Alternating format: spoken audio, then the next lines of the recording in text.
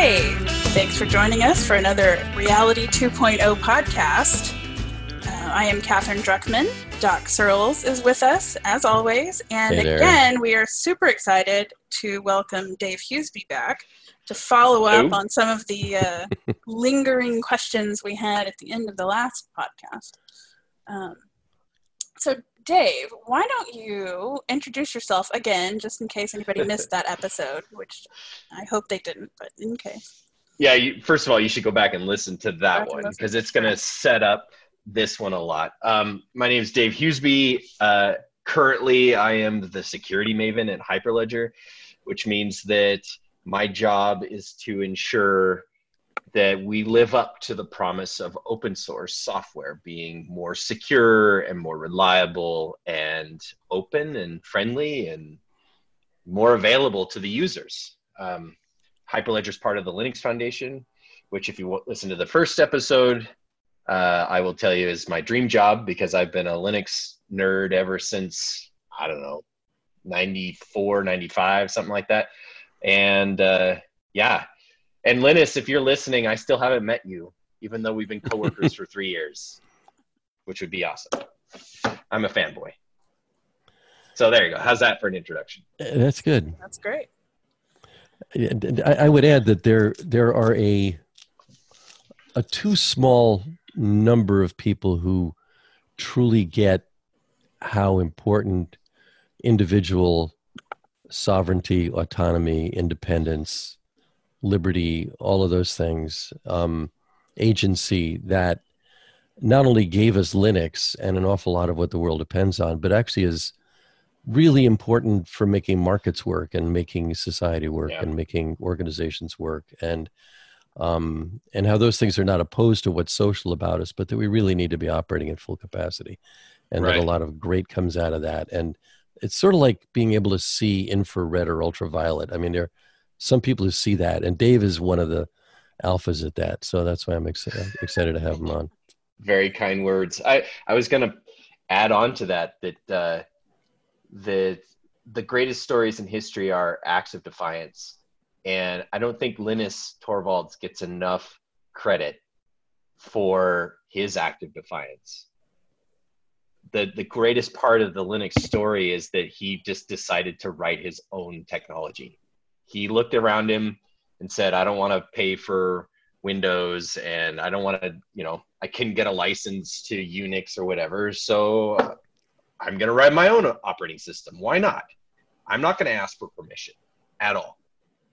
And what did he do? He created an operating system that took over the world. And an interesting thing about that too is that he, and it's the title of his book, his one and only book, Just for Fun. Right. I mean, it was an act of defiance, but it wasn't necessarily one of rebellion. It wasn't like, no, I'm going to go take my bulldozer and knock down Microsoft or something. In fact, what was so radical about it is how practical it was for not only for him, but for lots of other people to just jump on a list and submit patches. Right. It's self-empowerment. It was self-empowerment. Yeah, it's just like every self that was involved could not just weigh in with an opinion. It's like they weigh in with code. Like, oh, there's a bug over there. Here's a patch. Here's a patch. Here's a patch. Right. And maintainers emerged. And what is kind of I don't know what the word forceful about Linus is that he doesn't take shit off of anybody, though. I mean, that's an interesting thing. I love that about his personality. I mean, he's completely. I don't want to say he's totally impolite, but he's just very determined to be honest. I mean, he's just totally honest, and that that can bother some people, but when you're running the world's the operating system, when you're running Gravity, you can't really or Sunlight, you can't really deviate too far from trying to do what's right, for everybody. That's the thing. He's trying to do right for everybody, and given that the whole world depends on it, and that's an interesting kind of integrity. Well, I think that Yeah. probably goes back to the not asking permission thing. It's the same kind of person who's not going to ask for permission is going to run things the way that they want to run them. So Dave, unpack a little bit more about not asking permission, because I don't think it by itself as a statement doesn't quite says it all. Well, right.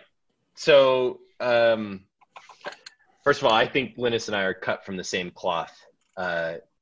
I have a reputation for speaking my mind, and it has definitely gotten me in trouble a lot. And I've learned to temper the sharp, pointy ends of what I hold as opinions. But it really is just, I think you touched on something about he's just trying to be honest. I want to be an honest witness of history is really what I want to be. I don't, if I have any legacy from any of the software I've worked on or the open source projects I've been involved in, it's really that we built technology that allowed us to not lie to each other easier. You know what I mean? Like, and that doesn't mean censorship, and that doesn't mean, fighting fake news, not even at all. It's just, I want tools that we can use to preserve the knowledge going forward. And we'll touch on that later. I think we want to talk about durability of knowledge, but not asking for permission is really important in the sense that to parlay into what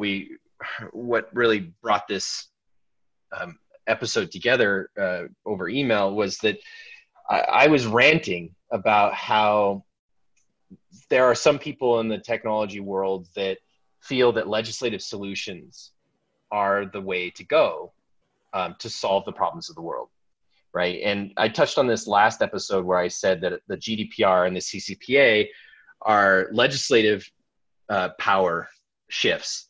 And I called them out as being very much like the Magna Carta in the sense that it's designed to create a new détente between the existing holders of power and the existing users, right? So like the GDPR and CCPA do nothing to challenge the power and supremacy of, say, Facebook and Twitter and Google. They just are telling them, okay, if you guys are in charge, if you people are in charge, here are the rules that you need to kind of abide by to be in charge.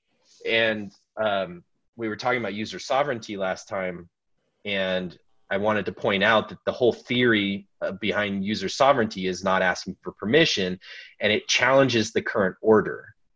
The order of we are all users that have to submit to the rules that Facebook, Google, Twitter, the tech oligarchs set out for us. And I don't go to bed and sleep well at night knowing we have the GDPR and CCPA.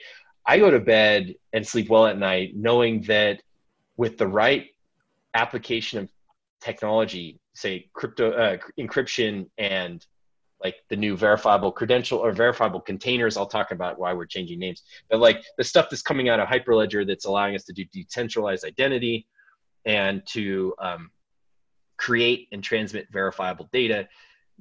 And if we can stack those right, and if we go deep enough into the internet stack, like if we go back down to TCP level even, or maybe even the IP level and start reforming it from the ground up, that I believe we can build fully user sovereign systems, fully decentralized systems that are user centric, place the user above all else, which allows us to still be social, but does not create or does not have vulnerabilities in the network or in the system itself that allows the concentration of power and the creation of things like Google and Facebook and Twitter, right? So when it comes to not asking for permission, if we ask Google, Facebook, and Twitter if we can use their systems to build something like this, their answer is going to be emphatically no, because it challenges their power. And my point here was what we touched on this before the episode a little bit, was that I don't believe that legislative shifts in power can ever protect users, even for mostly over a long period of time, right? We could do maybe some initial, like there might be some quote unquote groundbreaking legislation that goes a long ways in protecting user data and our power. Like we could legislatively force Facebook to have data that was standard format or whatever, so that we're portable and whatever. But ultimately I don't think that's going to last, because every 2 years is an election in this country. And eventually the people who don't like that, who have lots of money and have interest in maintaining power and having the freedom to do whatever they want with user data, will erode that. And so legislative power is nothing that you can take to the bank. It has to be technological, and all technological shifts in power are based on just doing it. You don't have to ask for permission. Just do it. I mean, Linus decided to make his own operating system, and it empowered him as an individual and everybody else who's been involved. And I would argue the whole open source movement, that Richard Stallman helped create, to give credit where credit's due, that's all about not asking for permission. I mean, for like 20 years in open source, it was people who were moonlighting. We all had day jobs. We worked on Microsoft software. We worked for Microsoft, many of us, or IBM, or Sun Microsystems. And then we would go home at night and we would write patches to the Apache web server, or we would write patches to the Linux kernel, or we would help get Secure Shell fixed to use the new crypto algorithms that just came out or whatever, right? So it was all about, for many years, it was all about not asking for permission. So I wondered, okay, so there's several things actually there to unpack. But, so the first that I want to get to in a little bit later is, if tech should lead the way, the wizards as opposed to the muggles, the geeks, whatever we want to call ourselves, if tech should lead the way, and I believe it should, and how do we accomplish that? But first, I kind of want to get back to this idea of the origins of open source, because this is something that I've been thinking about, and we've talked about before, but it's been a while. And that is the idea that, so we talk about this ecosystem that we all have participated in, right? We write patches, we review patches, it's great fun, and we put this stuff together, and we, improve the world by doing it, but I think that if you consider the number of people working with open source software today as opposed to, let's say, 20 years ago, I think it's a hugely different group of people. And I think that in many ways, the people that are doing most of the work in open source are somewhat disconnected from the ideals and from the sort of climate where open source started. And there are a lot of reasons for that. I mean, we like, a lot of people talk about, let's say, the privilege of working on open source. It takes a certain type of person to be able to spend their nights and weekends doing cool things like writing patches. I mean, not everybody can do that, and I think that probably had a formative effect on open source and open source culture. But it's a lot of things. It's I think people today working on, like, I work on Drupal. A lot of people work on Linux kernel patches, whatever project you want to name. A lot of the people doing those things are really just kind of doing it as part of a job. But now that open source is ubiquitous, it's not some special cultish side project. It's part of it's mainstream. It's totally mainstream. So, and it has corporate politics too. Exactly that. Yes. Pardon my language. No, it's totally it's okay. Fine. But you don't need that scrappy sense of not asking permission or what have you, and you don't need to do it as a moonlighting thing in addition to your day job, because many times it is your day job, and for that reason it becomes merely a tool. It's just a thing that you use to get your job done, to make your product, to run your systems, to sell whatever it is you're selling, So what effect, this is a very long way of getting around to the fact that I wanted your input on how you think that the changes in the open source climate ecosystem, what have you, how you think that has sort of impacted the current state of things and the future of open source. It's a completely different perspective. That's great. That's a good question. Because I deal with this every day. In fact, it is my day job to care about open source. I'm paid to do it. It really comes down to passion versus paycheck. And I think you're going to be surprised about my position on this. I'm a very passionate guy. And I really believe in, that scrappy, not asking for permission, moonlighting, like, garage engineering, for lack of a better term. But I got to tell you, if it wasn't for the large tech corporations getting behind open source projects as vigorously as they have, open source today would be a totally different thing.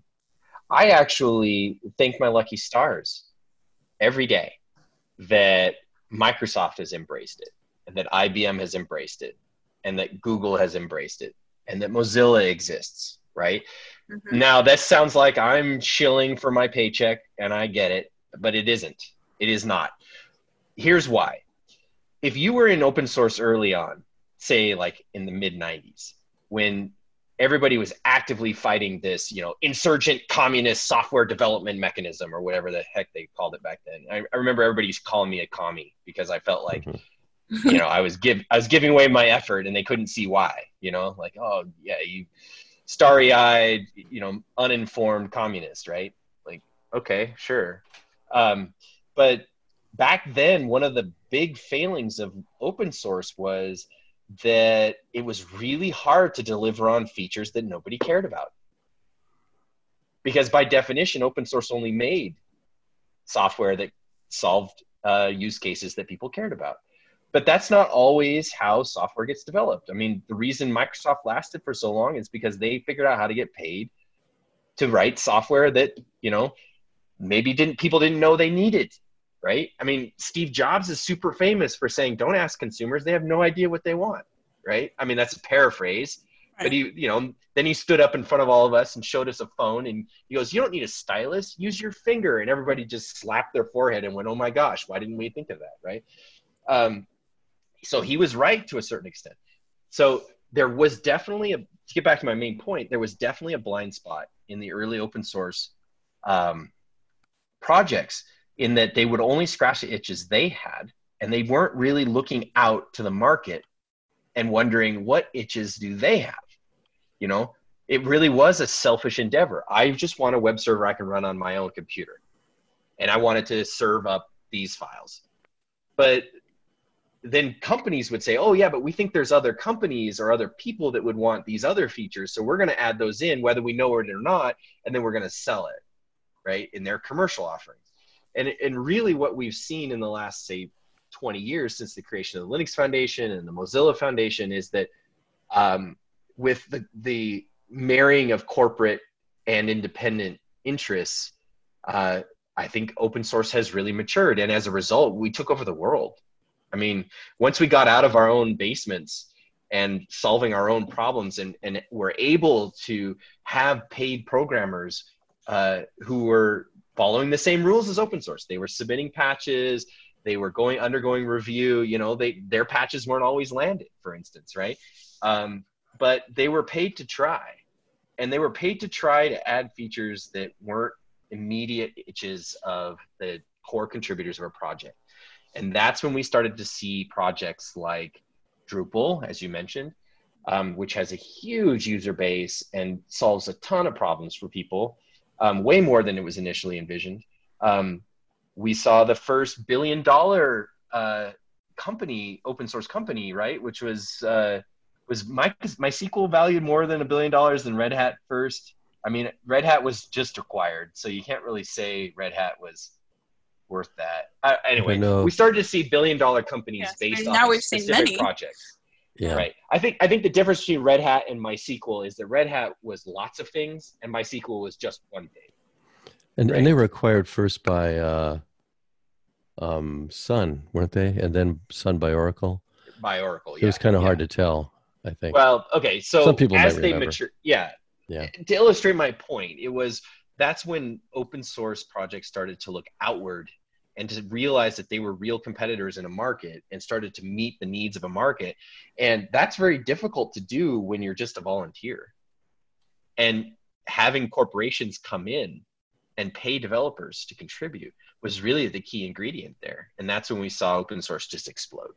And that's why the Linux Foundation is as big as it is now, and why it is as successful as it is now. because we had that technological shift. So my take on the passion versus paycheck is this: we need both. To make open source projects ubiquitous and to really have an impact in the world, we need both.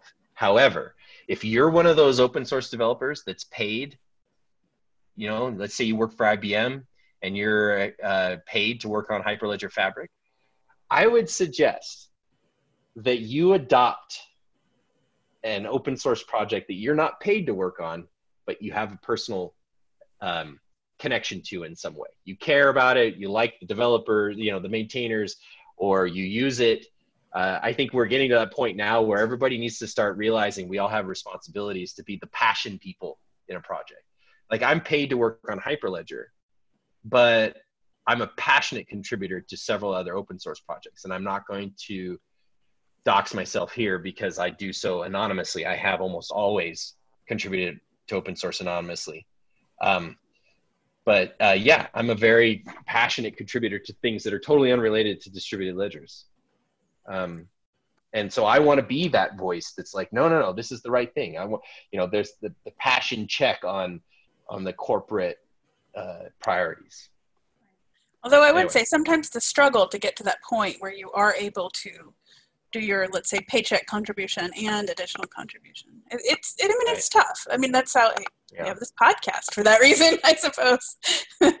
Right. Passion projects. So speaking of that, and going back to what I was getting at earlier about how does tech lead the way and passion projects, that might be a good segue for you to talk about some ideas that you've had.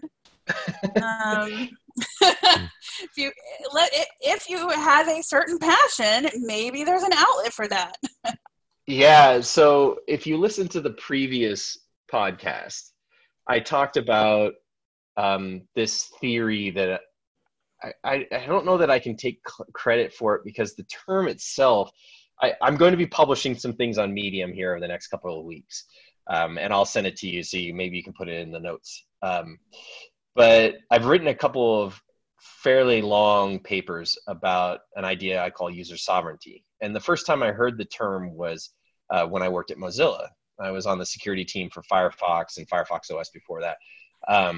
And actually, Mitchell Baker was the first to ever really publicize that term. If you Google around user sovereignty, you'll see that her timestamp predates everybody else's. And it's this idea that tech services, tech platforms should be user-oriented.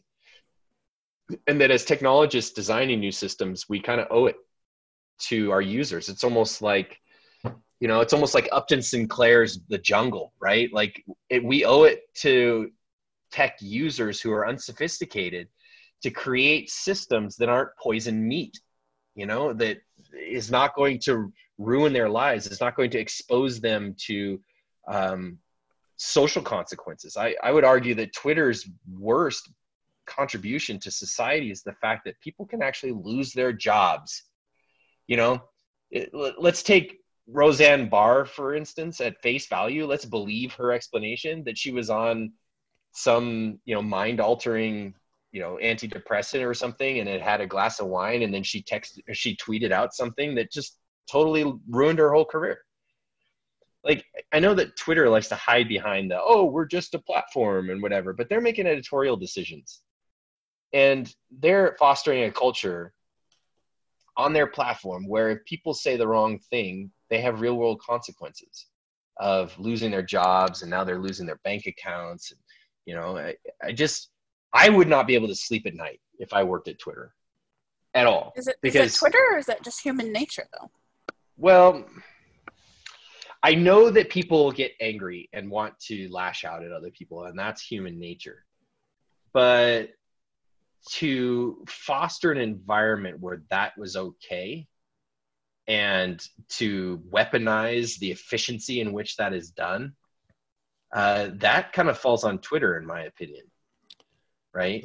I think by requiring real names, or like at least on Facebook requires real names, but by doing things that allow them to be tied back to real world identities really puts people at risk. And like the whole thing about, I know I'm going from Twitter to Facebook here, but like Twitter and Facebook, they kind of give off this idea that you're at a cocktail party with your friends. And so your reasonable sense of privacy is that, oh, I'm just here talking to my friends. But that's not at all what the privacy on Facebook is. You know, they take your posts and it's public by default, and they, you know, there's all this stuff in which you can be, the things you say can be broadcast to an audience you didn't intend for it to be broadcasted to. Well, they're both deeply weird in the sense that you get a sense of free speech, but it's like you can only have free speech at a shopping mall. If you want your free speech to be heard by anybody, you have to go to this shopping mall where everything you're doing is being monitored, and you can only speak in certain ways, and you can only approve of what somebody else says in a certain way. And oh, by the way, you're going to be advertised that all the time based on what's known about you. It's completely bizarre, but it's of course easy to do, and it's very normative. Right. But it's, you know, and that's part of the thing that's, you know, one of the things that's just especially strange about it in our time, which is that they are effective. I mean, they are effective in the sense that if you want to talk to a lot of people that you know or have known in the past and want to stay in touch with, it's a very efficient way to do that. And right. It's also...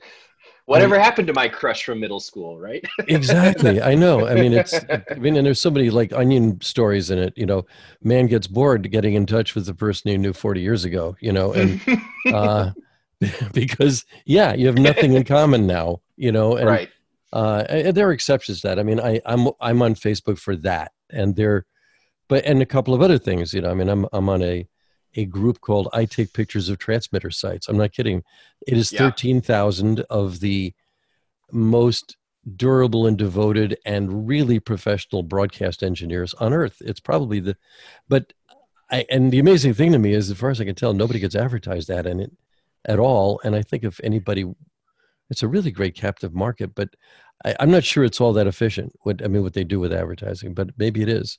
But here's the interesting part, and this is I think this goes to at least one of your points, which is that if I walk into a shopping mall, I can walk around and I know what's there. It hasn't shapeshifted while I'm in it, whereas Twitter and Facebook shapeshift constantly because their algorithm is busy observing you and who you interact with, and so the Facebook and Twitter you see are not the Facebook and Twitter that I see, you know, and that, you know, the one that my cousin who's totally into right-wing politics sees and the one that my other cousins that are totally into left-wing politics see are entirely different. They're nothing like each other.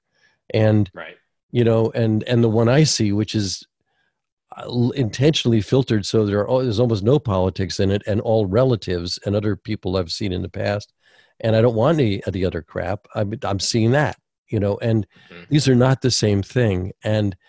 But if you're in the real world where everybody's independent and everybody is connected directly to each other somehow, you know, you meet somebody on the street, you're directly connected to them, right? I mean, It may be a passing thing, but you see them, this is a good point you made last time. You're anonymous to each other, meaning in the sense that you don't have a name yet with each other. You may share your names. You may or may not remember them, but you've gone through a social ritual that has privacy built into it, which is you're busy respecting each other to some degree. Right. And we don't have that online yet, haven't invented it yet. And we're certainly not going to get it from the giants that are in an entirely different business. They're in the spying business for the most part. That's exactly right. Right. Yeah. So to recap what you were saying about the draw of Facebook is that it provides a really good discovery mechanism. Both permissioned and unpermissioned discovery, right? Being able to track down your crush from middle school is unpermissioned discovery. You don't have to ask that person or call them ahead of time to get permission to find their feed on Facebook.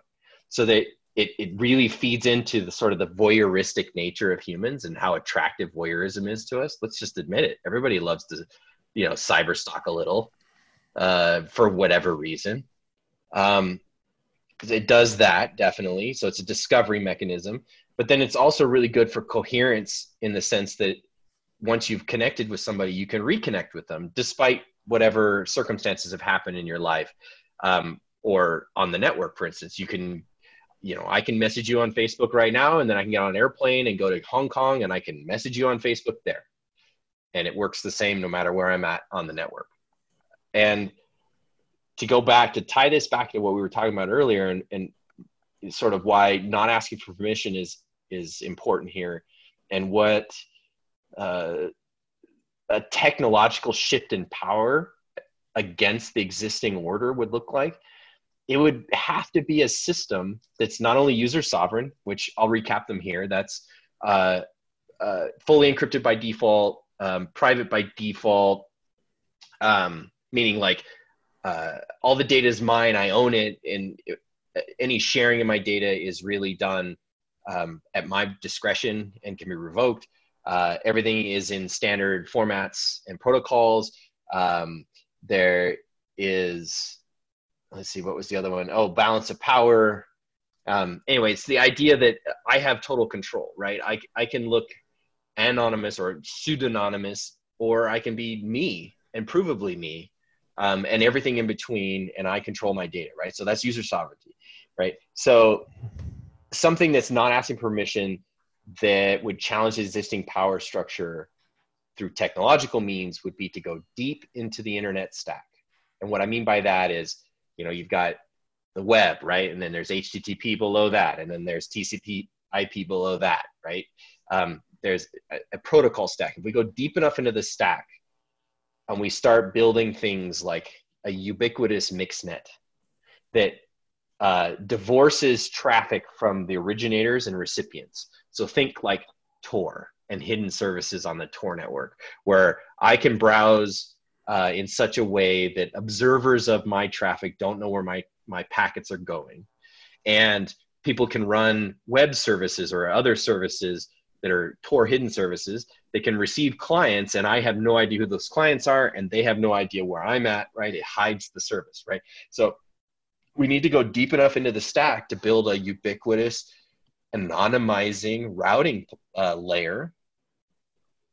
And then on top of that, build fully user sovereign social systems. And this is an extremely, extremely difficult problem. What I'm going to be publishing in the next week are the articles I've written about user sovereignty. But over the last month, I've been researching just how do you do decentralized, user sovereign discovery?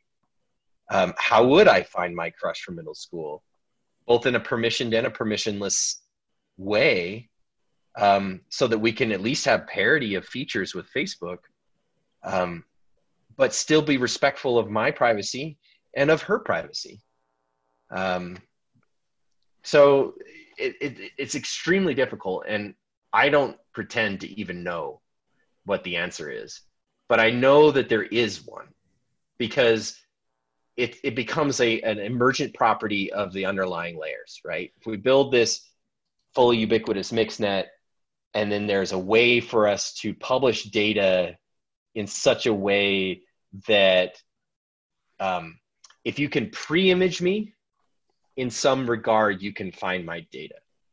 So yeah, I'm going to go into cryptography here. So if you take a text phrase, so like, my name is David Hughesby, right? That phrase, that text, and you feed it into a hash function, say like SHA-256, you get a giant number. Okay. Now I can give that giant number out to everybody. That's called it's a commitment, a pre-commitment, or commitment, cryptographic commitment.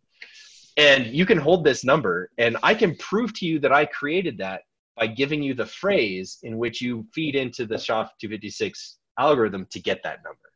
It's a one-way function, right? So it's a pre-image. That phrase, my name is Dave Hughesby, that phrase is the pre-image of that hash. Okay, so if we had a discovery system where, let's just call her Miss Alcorn. She might know she's not going to listen to this podcast, but my crush from middle school. So this is your actual crush. This is not. Yep. Nothing. I got to figure something out. Okay, good. Right. So I don't want to dox her here, but she was a lovely, I had a huge crush on her. Her last name was Alcorn, and let's just leave it at that. If I know enough details about her that I could go onto Facebook and find her. Okay. What I want to build now is a system where if I know enough details about her, I can do a data addressable search where I know the data. So give me the rest of it. So if I can do I know her last name, I know her first name, I know where she grew up. I know which schools she went to. I know what high school she graduated from. That actually should be enough data to get a little bit more data that is more recent. And maybe that comes in the form of a request to her, which she then can approve or deny. So that would be a permission-based discovery system. Now, if she wanted to be, like, say she is marketing herself, trying to build a reputation of whatever, and she's put data out there that is permissionless to search, then if I knew a preimage of her, then I could find the data she's published in a way that doesn't require her permission for me to retrieve. Does that make sense? Yeah. So, like, this would give us full parity, feature parity of Facebook, but it would be entirely user sovereign, because Miss Alcorn would be in total control of whether I can find her or not. You know, I don't have to ask for permission to get the stuff she has put out there to be discovered permissionlessly. But if I wanted to, you know, get her whatever quote unquote address or what, you know, to send her a message, I might have to request permission to do that. And this becomes like a text system that is much more in line with our actual social rituals that you were talking about, right? If I bump into somebody on the street, I might be, you know, hey, I like you, you know, like, do you mind if I send you a message sometime? Can I have your phone number so I can text you? That's permissioned, right? That's a very normal interaction. If I go to my one of my children's sports teams, right? And the coach will hand out a phone list, a phone tree. Here are the phone numbers of all the parents. So if you guys need to, you know, coordinate who's bringing snacks or whatever, that's a permission list. We all consent to that, right? So these are actual social rituals that we participate in already that are comfortable to us, that Facebook has totally, you know what, you're going to have to bleep this. Facebook's totally this up, okay? Because they haven't made it in line with what we consider normal. Right. It goes back to that. What's their reasonable expectation of privacy? I think of it as most people, like my mom, who was an unsophisticated user until I told her all about Facebook, thought it was a cocktail party with her friends. And then I showed her that random people who don't know her can see what she's saying. And she was aghast. She was like, no way. She couldn't believe it. And we just need to have tech that reflects what we consider quote unquote normal social interactions with this right permission. So here's a question, whether I love this sort of the schema of what you just described.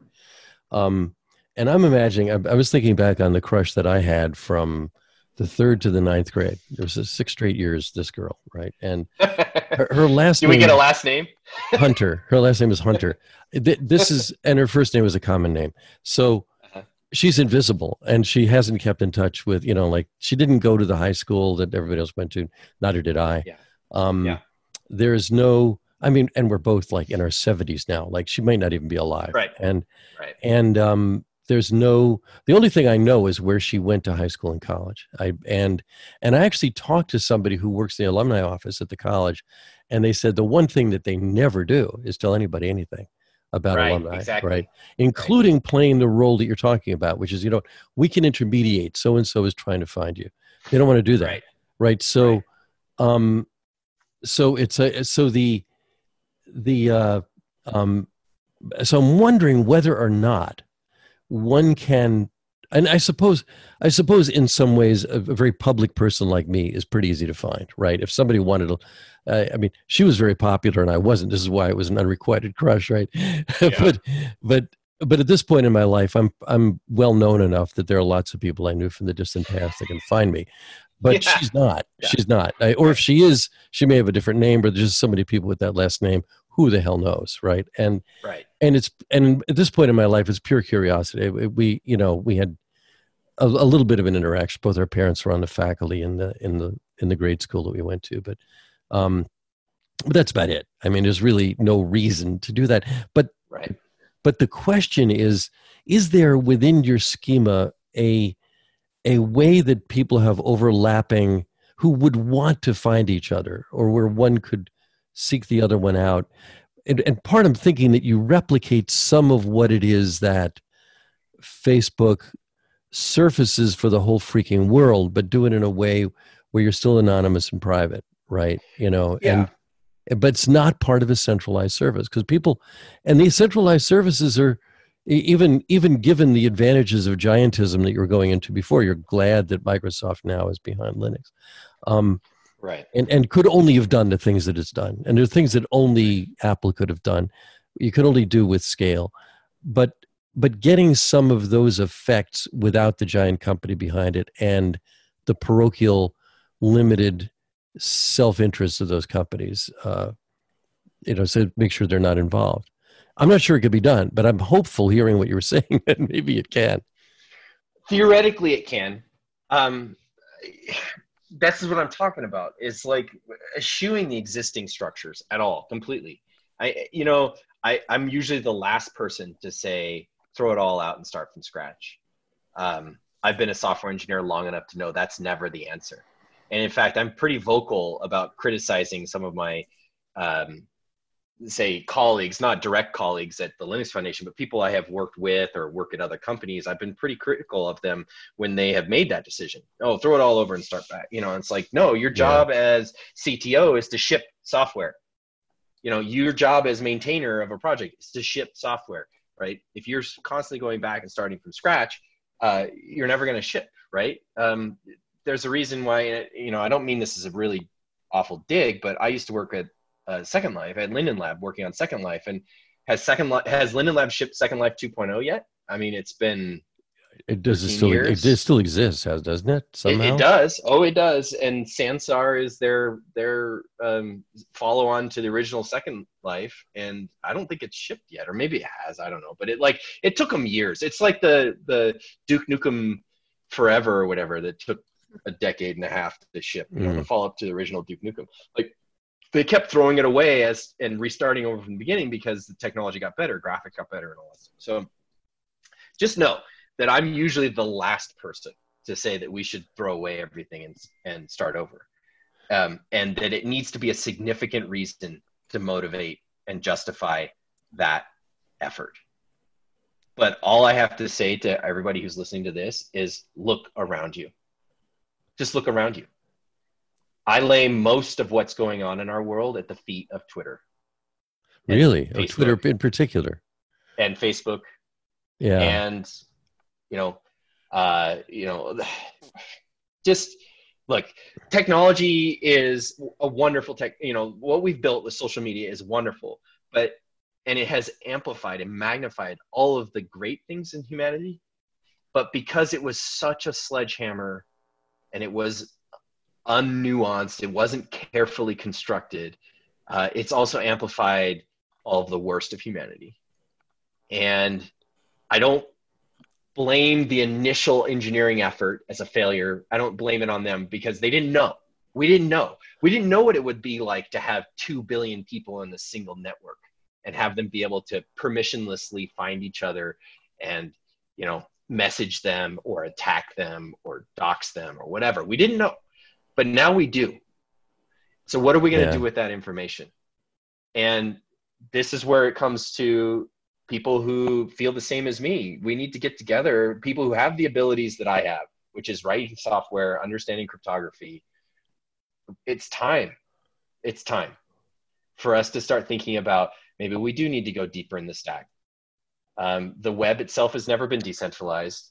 In fact, one of the articles I'm going to publish in a week or so here is one I've already written, and it's about how the web hasn't ever been decentralized. I think I mentioned it in the last episode. Give us the short version of that. Yeah. Well, the short version is that, the web was barely 18 months old when, can't remember, it was InfoSeek, I think. Right. Yeah. The first one of the very first search engine. Yeah. Their business model was monetizing the business intelligence gathered from what people were searching. And they also charge money. I paid them. They charged by the search, which would have been a better system. I mean, if just everybody uses it, pays. Not that it would have survived. Right. Yeah. Right. But we didn't have micropayments back then, and now we have the Lightning Network on Bitcoin. So we should use it and maybe consider that as a search engine model for the future. But yeah, they monetized the web it wasn't even 2 years old, and they were already doing, pay per thousand impressions of ads. They were already spying on searches, and they were part of the drive for cookies, which allowed us to weaponize that surveillance and to really build the surveillance. But was that the web itself? I mean, if the web is pretty much everything you could do with HTTP with a protocol, yeah. I mean, it's, is that the web, or is that just, a primary way of using it? Ask Tim Berners-Lee. Didn't he envision it to be a read-write web? And didn't he envision everybody having their own web servers? Right, he did. And right. But basically it was a way to share documents. I mean, that's what he thought. It was high energy physicists sharing documents at a distance, Right. And I don't blame him, but because he didn't know the 9 problems that all distributed systems have to solve. But now we do.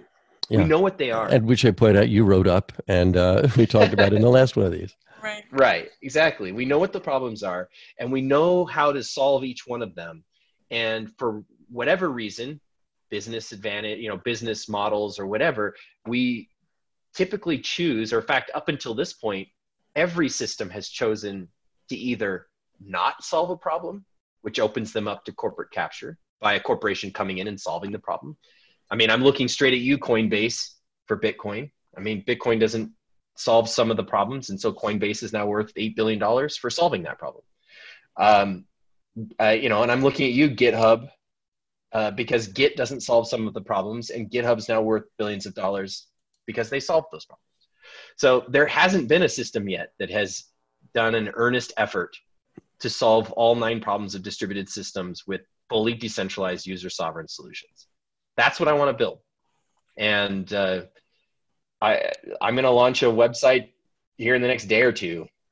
I'm going to set up a Slack because that's the best thing we have at the moment, and a mailing list. And I think I'm going to spin up an instance of Gogs, which is like a self-hosted GitHub. I want to I'm going to start working on it. If anybody else wants to join me, great. That's awesome. But if you want to commit to that 2-day timeline, maybe we can release at the same time. Well, it'll be over the next couple of days for sure. I'll send you an email when it's up. But I already own the correct domain, I think, and going to start putting all the stuff I've written on Medium, and I'm going to come out of hiding. I have been an anonymous or a pseudonymous contributor to open source my entire career because I worked for companies where my involvement would have been frowned upon, right? And I had to hide which projects I was involved with. But I think the time now has come for me to kind of step out of the shadows and start working on this stuff and start talking about it publicly. But yeah, I just so Dave, I want to ask. I want to go to the thing you're setting up, where and not just that you're coming out of the dark, but but that you're going to create instruments by which something gets done. There are in my own life, for example, I'm on a countless number of lists, and a lot of them are devoted to let's all co-think this wonderful thing we need to do to change the world. And what I want out of some of them, I mean, I want them to focus on give me a freaking outcome. I mean, make something happen. I want output. And I've led one of these projects for a long time, and I just want I want developers to show up and developers to make stuff that other people can look at, and then if they're developers themselves, they can join the party. And if they're not, they can at least critique it. And is that what you see coming out of your thing? It's not going to be a think tank. No, I'm going to be working on it. And if you want to come help, I'll give you tasks. Or if you see something I've missed, that's great. Great. Yeah. And I have a very strong interest in taking these ideas to a broader market. So anybody who wants to come and contribute to those ideas, you'll get a byline in whatever books we write and sell or whatever, that kind of thing. So I am a developer. I'm not, I spend a lot of time thinking, but I don't see myself as a policy person or a deep thinker. It's just, I've been around too long. So I have too many thoughts in my head now. And I'm just going to be writing software, and I would love anybody else who wants to help.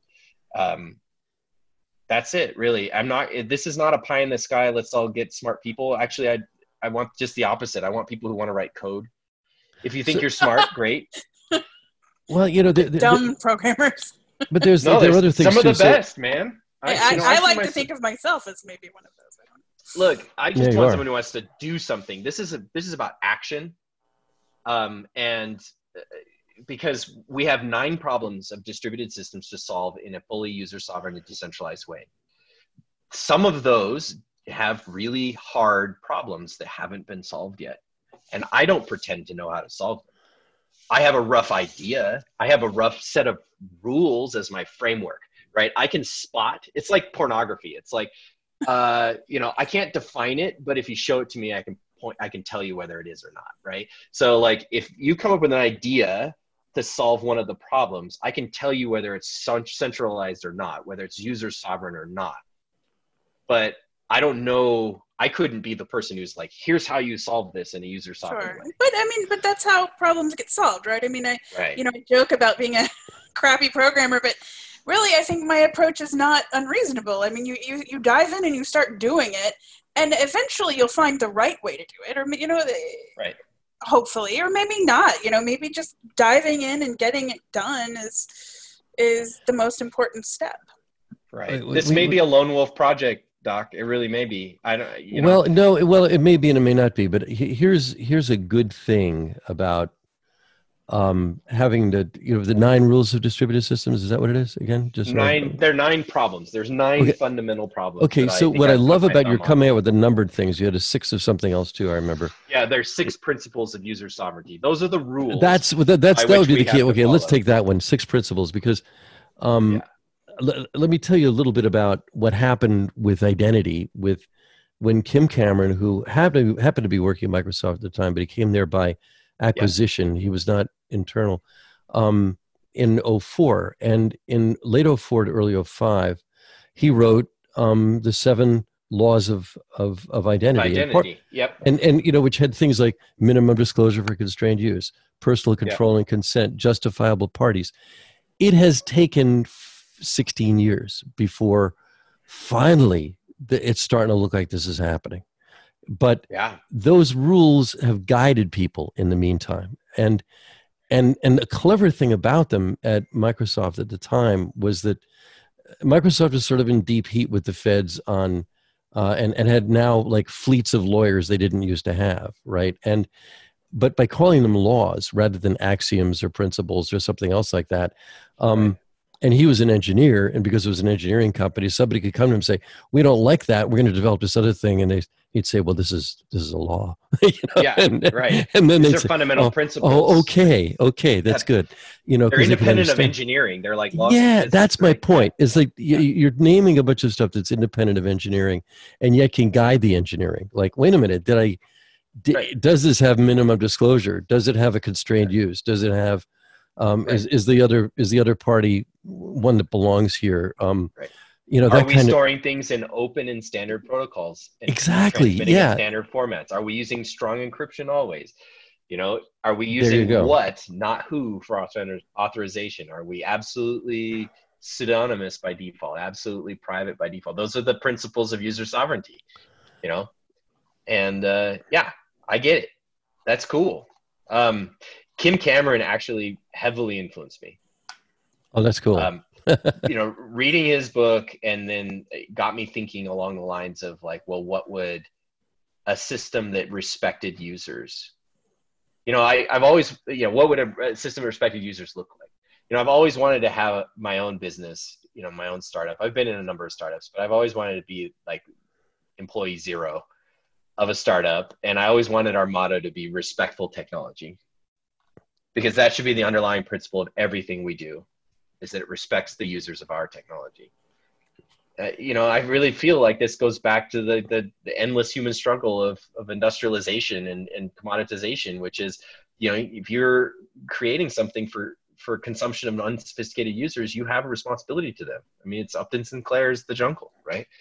But it is interesting that you brought up Kim Cameron, because definitely heavily influenced me. And the idea of like, there must be a list of rules that if followed, you will get a system that does respect the users. And you did mention that his ideas and the principles of identity are finally coming to market. I'm lucky enough to be at Hyperledger, which is the home of self-sovereign identity, right? For lack of a better term, or for lack of a better, I guess home. There's also the decentralized identity it's taking framework. it on, and there are a bunch of code bases there, right? Right. I know about Indy, but there are others that have spun off of Indy, yeah, and the Aries and Aries, Ursa and stuff, and people can work on those, and yeah, and they don't own them, right? I mean, it's like right. at Linux Journal 1,000 years ago, we came up with this little principle that, what's open source as well. It's what nobody owns, everybody can, everybody can use, and anyone can improve, right? Yeah. So, and of course, owning is, copyright does, and having licenses and stuff like that to presume some degree of ownership. So, but even that is not an encumbrance. I mean, you just basically have to respect what the intentions of the original creators and the recreators, have had. But there's a context for the respect, right? You Right. have a set of understood rules, Right. So, So I think, go. well, yeah, so that brings me to something else that you mentioned before, and I want to make sure we mention it before we go. And I think you've talked about it a bit just now, but maybe a little louder for those in the back. Is the what is the harm in non-user sovereign systems? That's something that you mentioned in our email thread, and I think you talked about it.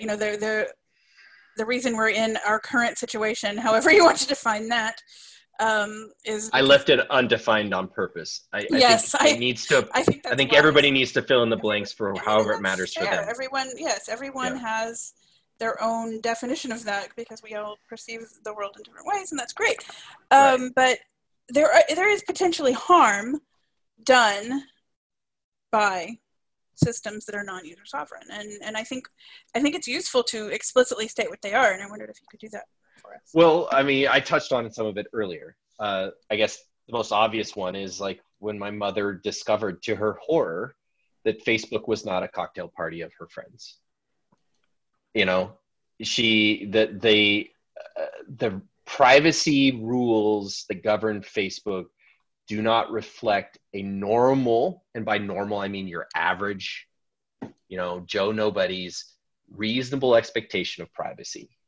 It gives off this idea that you have that it matches your reasonable expectation of privacy, but it doesn't. And now people are getting more savvy to this. They know that they're being marketed to. They know that they are the product, that they're being farmed and all that stuff. But I think a lot of people have just capitulated in the sense that they don't feel like they can have any power. They all want a really nice iPhone and they all really want to have the features of Facebook, but they don't like that aspect of it. And they realize that's just sort of like the deal with the devil, I guess. Right. And people just shrug and go, okay, I mean, I guess that's what I have to accept to use this. And the harm of these centralized systems is not only is their existence or the participation in these systems bleeding over into the real world because they're not private by default, pseudonymous by default. You don't have to use your real name. So if you are, altering your mind for whatever reason, I know that that's becoming a thing that's a lot more common these days, not only just with alcohol, but with drugs of all kinds. People say things and they make mistakes. And user sovereign systems amplify those mistakes so greatly that it harms them to a much greater degree than it has ever done in human history before. I mean, maybe modern history, like maybe back in the day, if you pissed off the wrong person, they would just shoot you and there was no like legal system, and that would be considered like a really bad consequence to, you having a bad day. But I think in a modern system where we believe in equality before the law, and innocent before proven guilty, and due process, that the consequences of these non-user sovereign systems is that there's so much more pain that can be brought upon you that doesn't rely on our traditional legal system that these systems have enabled. I mean, like 10 years ago, it was unheard of for somebody to say something like, there were a lot of assholes in open source, right? I'm just going to say that. There was a lot of really bad apples. And everybody back then just shrugged and were like, yeah, they're crabby. You know, like, you probably have a bad life, or something's probably going wrong in your life. And people tended to have a lot more empathy. But I think the thing that we get with Facebook and Twitter, you know, of all places, is that, and YouTube, is that we're reaching a lot more people who may not have as well-informed and patient response to people they disagree with. And in fact, I would argue that I think that the algorithms for people's feeds are designed to create addiction. And so they are designed to elicit emotional response.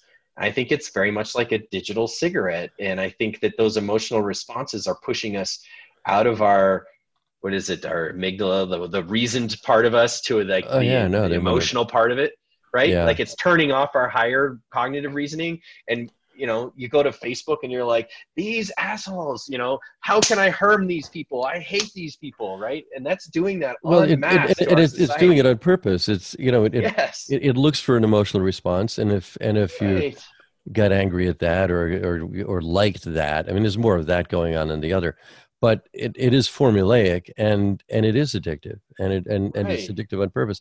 And it also tends to, you know, push people into tribal categories. I mean, that's one mobs. of the, it's creating mobs. Yeah, it creates mobs and distrust and a whole bunch of other things like that. I mean, it's just, and I was thinking that the metaphor in a way of Facebook is the 10,000 story apartment building that's all glass and you know, with glass floors and glass ceilings, and anybody can teleport to any other place that they want. But you don't know it's all glass. You know, it's sort of like, but it really is. And that's, you know, I don't know if you have any thoughts on this, but I've been noodling on this a lot, which is that there's nothing in our bodily experience that is like the spacelessness of the internet or of the web or of any parts of it. And there is no, you know, like you're somewhere in the U.S. now, and Catherine's, and we're in 3 different places in the U.S., but we're all on calls every day, where we're people all over the world who are present with each other while they're physically greatly distant. And it takes the inverse square law out of the thing. We don't experience distance. I remember growing up, you know, a long distance call, we could.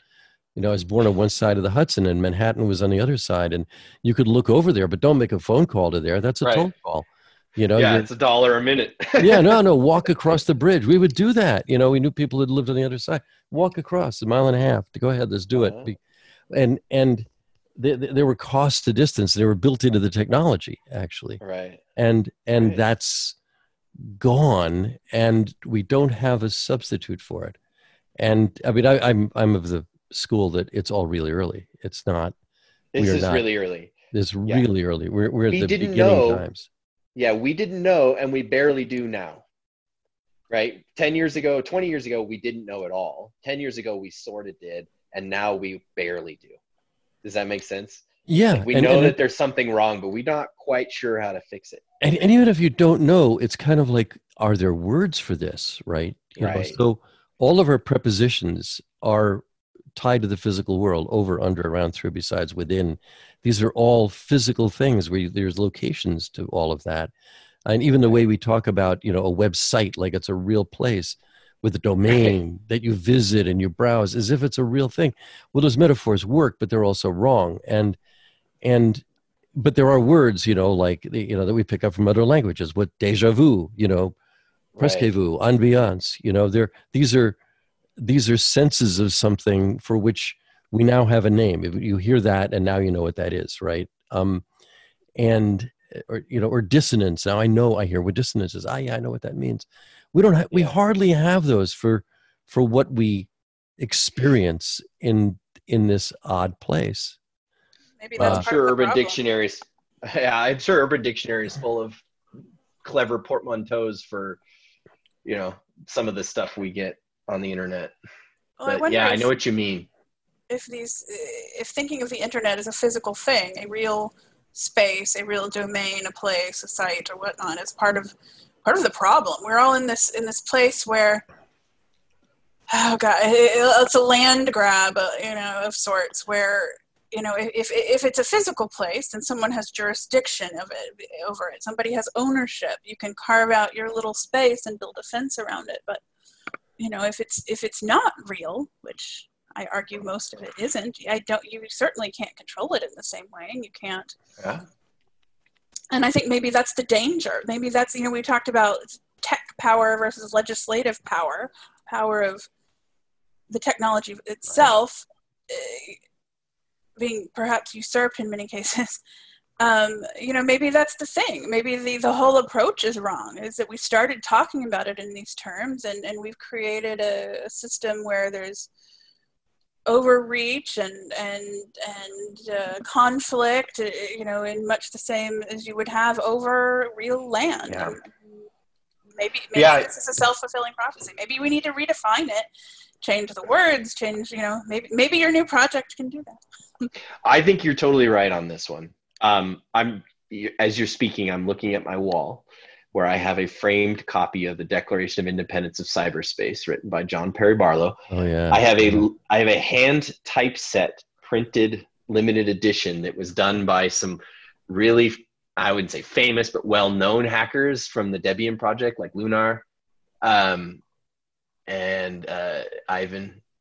Anyway, my point of that one, I encourage everybody to go read it, but it talks about how this is a civilization of the mind, and how traditional governments don't necessarily apply, and that the only ethics that are recognized in our digital world would be the golden rule, right?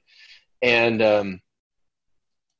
the interesting part about this is that through the concentration of data, we have created a concentration of power and money, which has now completely inverted the jocks versus nerds paradigm. Huh. Right? Yeah. It used to be jocks were went on to own the businesses, and us nerds worked in the back office, right? But now all of us nerds have all the money and all the power, and now the jocks want to come back and use it. And that's why you see things. Yeah, that's why you see. We wanted to touch on this. This is why you see the Earn It Act, for instance. I think my take on that one is the government that is trying to gain editorial control over what Facebook says. So what act is this? I'm not. This is the Earn It Act, where basically the Earn government. It, E-A-R-N, Yeah, yeah, right. My Okay. favorite headline lately: Senate turns shitty Orwellian surveillance bill into pointless bill that mostly undermines free speech. That was thanks to Gizmodo. I really like that one. That's a But, good headline. But basically, it's Lindsey Graham and somebody else have declared the entire internet overrun by child exploitation, something or other, and therefore they it's need always to take about control of saving it. the children. That's too long didn't The Earn It Act, the thing that got me was, this is, hey, we need backdoor encryption. The funny thing about that one is it's almost unenforceable. I mean, it's enforceable against companies like Facebook and Twitter, but it's not enforceable against me. I mean, from a mathematical standpoint, if I'm using good encryption, and a custom protocol, it'll look like line noise. So what does it mean? Does it mean I have to, how would they automatically detect it? Does it mean I would have to inject predictable signal, like HTTP headers or whatever in the data stream, so it looks like they're seeing what I'm seeing? I mean, that's called obfusc proxy. It's been part of Tor for years. It hides Tor traffic in, headers of HTTP requests. It hides, random noise in all the places you can stash random noise where random noise is expected. But if I don't have to go through that, all any observers are ever going to see is random noise on the line to and from my house. Does that make me in trouble? Well, maybe. But I think that the idea is that they just want to hold people like Facebook responsible, and they figure if they can go after Facebook, they can make Facebook police it and turn over whatever they want, and right, yada yada yada. Under threat of under yes. threat of prosecution, which is Exactly. how they're going to get editorial control over what Facebook Exactly. promotes. Exactly. Right. And, yeah, go ahead. Sorry. But ultimately, I mean, it's. I don't know. What you're saying is that, if you have good encryption and whatnot, you're not going to see anything. So it goes back to, like anything else, the people who are really, really up to no good are not going to be visible anyway. You're basically just ruining the internet for everybody else, under this, ridiculous notion that you're actually going to put a dent in real crime. This gets back a bit to Dave's original critique of the GDPR and the CCPA. If you look up GDPR compliance on Google, you're going to get, last I looked, like close to 200 million results. Almost all of those are from outfits that are selling compliance not to Facebook and Google and Twitter, but to every other freaking website on earth. And all of them it's a gigantic business in obeying the letter of the law, but not the spirit, but to violate the spirit of it. And that's what we run across every time I go to a website that wants us to accept their cookies, right? And which is just basically accept being spied on, which violates the spirit of the law, but not the letter of the law. And that's, I mean, this is a perfect example of what happens when you put the legislative or the regulatory cart in front of the in front of the horses and reins of tech and practice and manners.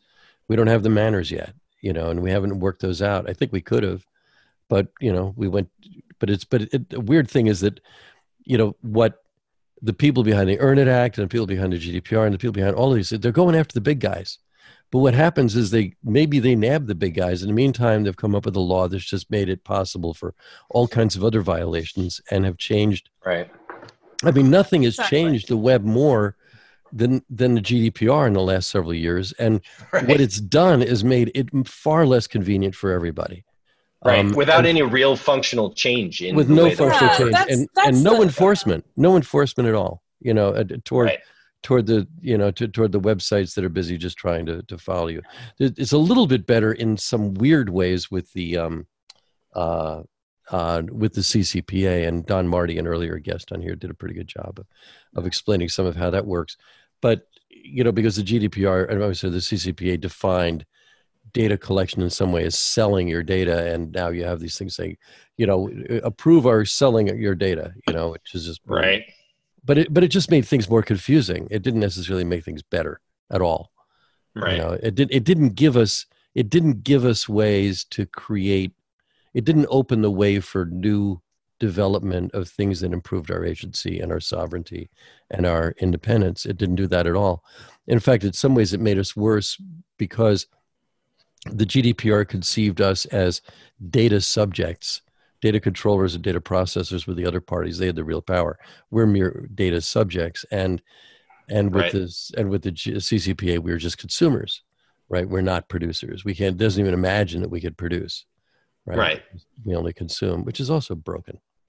I just don't see that any of these things can be solved with these legislative solutions. So I mean, that goes back to the original thing: is that tech has to take the lead.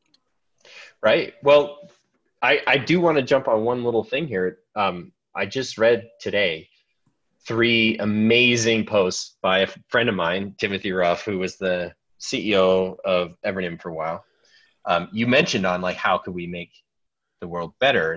How could we do all the things we want to do on the internet without harming ourselves through these centralized systems? And I said this earlier, that being at Hyperledger puts me kind of at the front lines of all this really exciting decentralized identity stuff. Well, I'll send you the links so you can include them in the notes for this episode. But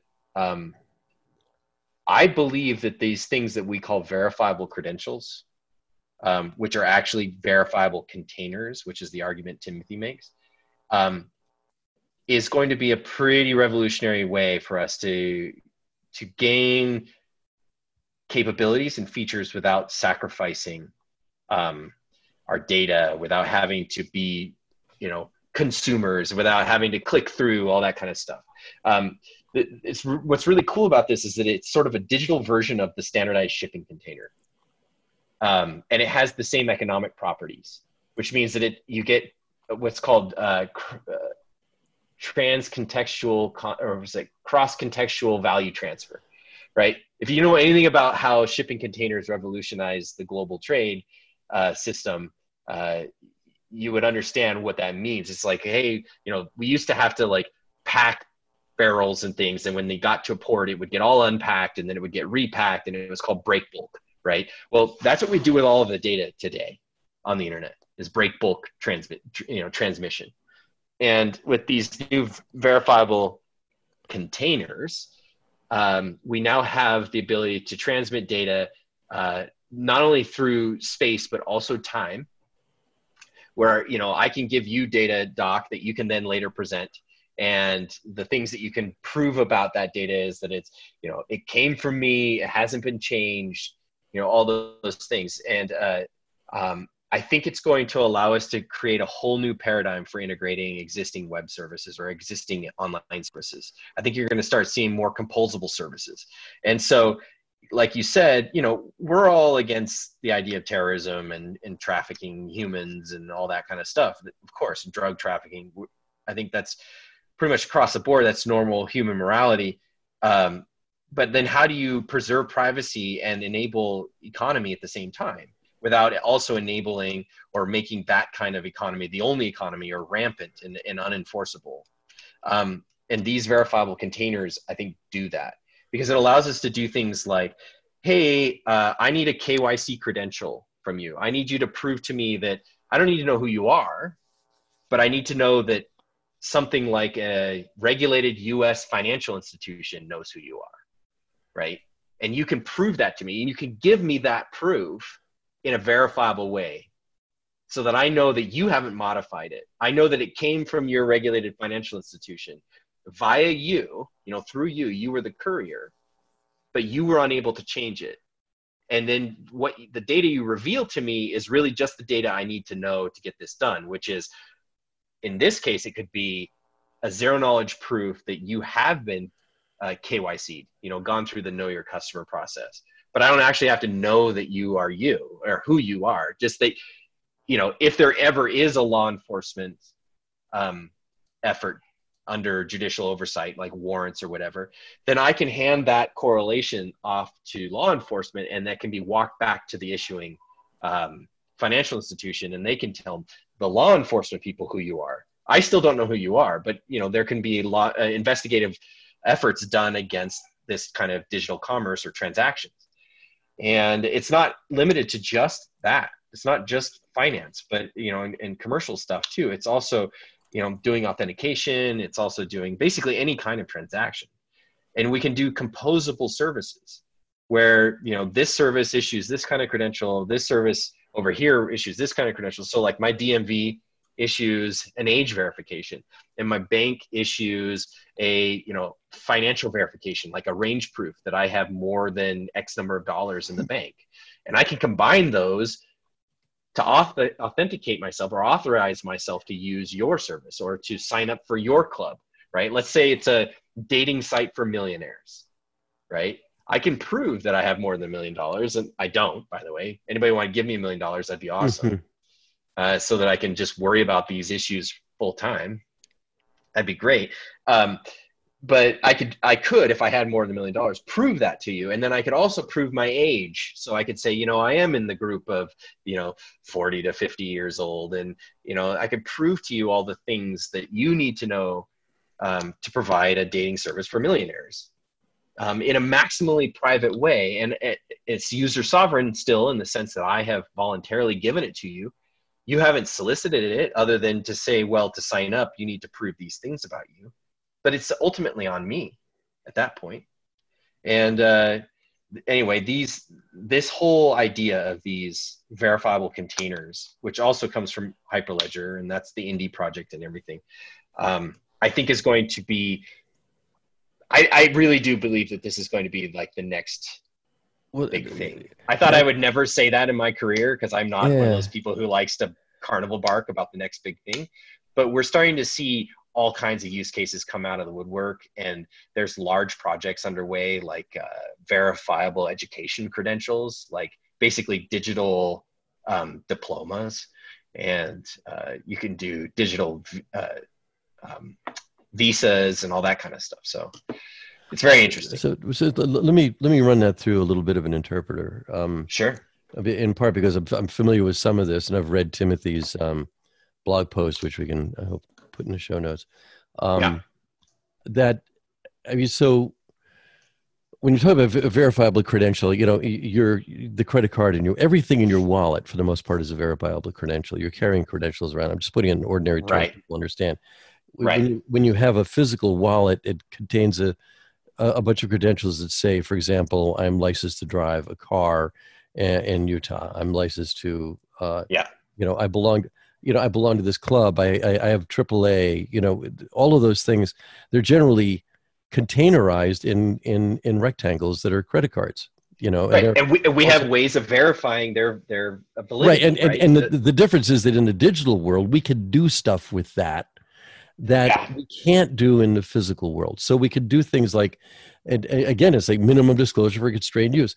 If a party needs to know is that I'm old enough to drive, or that I have a license, or that I own this thing, or that I'm a member of Costco, they don't need to know any more than that. And on an electronic way, it isn't that I'm operating inside their system. They've given me something that's independent of their system.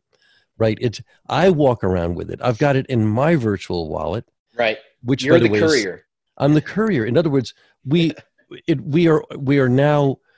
doing fully sovereign freight forwarding. In other words, we are the freight forwarders of the credentials that we carry around, that we use on a need to know basis, and that are not our ID. In other words, that's the biggest break in this system from the old one, which is, you know, show me your ID. No, I don't want to show you my ID. What do you need to know? Right. Yeah. And the good thing for those parties is, you know, too much data is actually a toxic asset. I don't need to know all that other stuff. Right. You know, I mean, what's happening in the world right now is that, it's toxic waste. I mean, the marketers of the world are getting kicked to the curb now to a large degree, because they wanted to know everything so they can like spam you with messages. But if a company is busy saying, well, you know what, we don't need to know everything, and it's a real inefficient thing for us to carry all this potentially libelous and inaccurate cruft about a person that is not really what we wanted ever to know. Let's simplify this thing. And that's really what's going on with all this work you're doing inside Hyperledger and with, you know, the allied efforts that are out there. It's really a rethinking of the way that credentials work, and making it independent of every big silo being in charge of it, of the whole thing. Right. You know, each of us have, you know, it isn't just that we have sovereignty. We play a critical role where only we know what the other party needs to know and where it comes from. Like, you want to know that I went to, you know, Kenyon College? I got it right here. Okay. Kenyon gave this to me. I graduated in, you know, 2014, and here it is. That's all you need to know. Right. And fine. Good. Very good. You're a college graduate. Fine. You know, and that's, yeah. Oh, go ahead. Sorry. I didn't mean to cut you off. No, that's good. I've got ideas that are like beating against the forward part of my So I think what we're saying is we're going to have to do a lot more of these. I think we've been talking for like 2 hours. Yeah, I think we're going on, and I'm realizing that I got something coming up here, so I better get off. I've got one last idea. I'd love to close. Yeah, go for it. Yeah. There was a point you made in what you just said that I also made earlier that I want to highlight, which is you said that it makes us the courier. Okay. Now, why is that important? It's because it is very close to, if not exactly the same, of what our normal social rituals are. We carry our IDs, we carry our, you know, all of the data that, you know, verifiable data about ourselves. We carry it on our persons, typically, in our purses, in our wallets. Okay. And the reason why I have so much confidence in this verifiable containers and verifiable credentials stuff is that it mirrors that exactly, but digitally. And it evokes a kind of magic. And it goes back to like what I said earlier about Steve Jobs, where he got on stage with the iPhone, the first iPhone, and said, "Oh, we don't need styluses, just use your finger." And then he flicks the screen, and everybody just goes, "Oh my God!" It was a radical shift towards something that is entirely natural and familiar to everybody.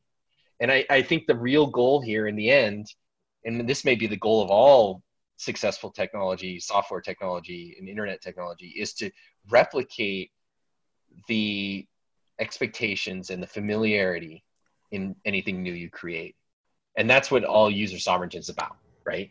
We're going to make a system that reflects your expectations of privacy and reflects your expectations of normal human interaction, but in the digital world, right? And with these verifiable credentials, we're going to reflect your ability to prove things about yourself. The way you do it in the real world is how you'll do it in the digital world. It just will be through your phone or whatever, your digital wallet, right? So anyway, that was the point I wanted to say. It's like, at the end of the Declaration of Independence of Cyberspace, JPB says, "We will create a civilization of the mind in cyberspace. May it be more humane and fair than the world your governments have made before." That's ultimately what I'm trying to do. And I don't think that Facebook and Twitter are humane and fair anymore. And nor is the giant system around them that the laws being made to thwart them enable. Which is like, it's not just them. They're to some degree they're giant red herring, but they are more than a herring. They're like a giant shark, but it's kind of like a giant red shark, maybe. It's what everybody aspires to be. That's terrifying. Right? Nobody wants to be a giant red shark. I mean, I pick on Facebook and Twitter because they're what every social related technology aspires to be. And I think we should change that. I would never want my startup to grow up to be like Facebook, ever. Not in a million years. Not that I have a startup, but I'm just saying, like if I did, I wouldn't want it to be Facebook. Well, thank you so much for doing this. I suspect we're going to have to do this again. In fact, this might be 2 episodes worth. I don't know. Well, hopefully next time there will be one other person on my website that's helping. Yeah, that'll be. I'll sign up. You can double the number of people on your 100% growth. So for everyone listening, come find us on Twitter. Nice. The irony. Nice. But yeah, so seriously though, find us on Twitter because that's where we will share the information about the episode until we have a better way. It's pretty convenient. A more humane and fair way. So we're Reality 2Cast on Twitter, and as soon as Dave tells us about his new project, we promise to share. This is great. All right. Thanks for having me, guys.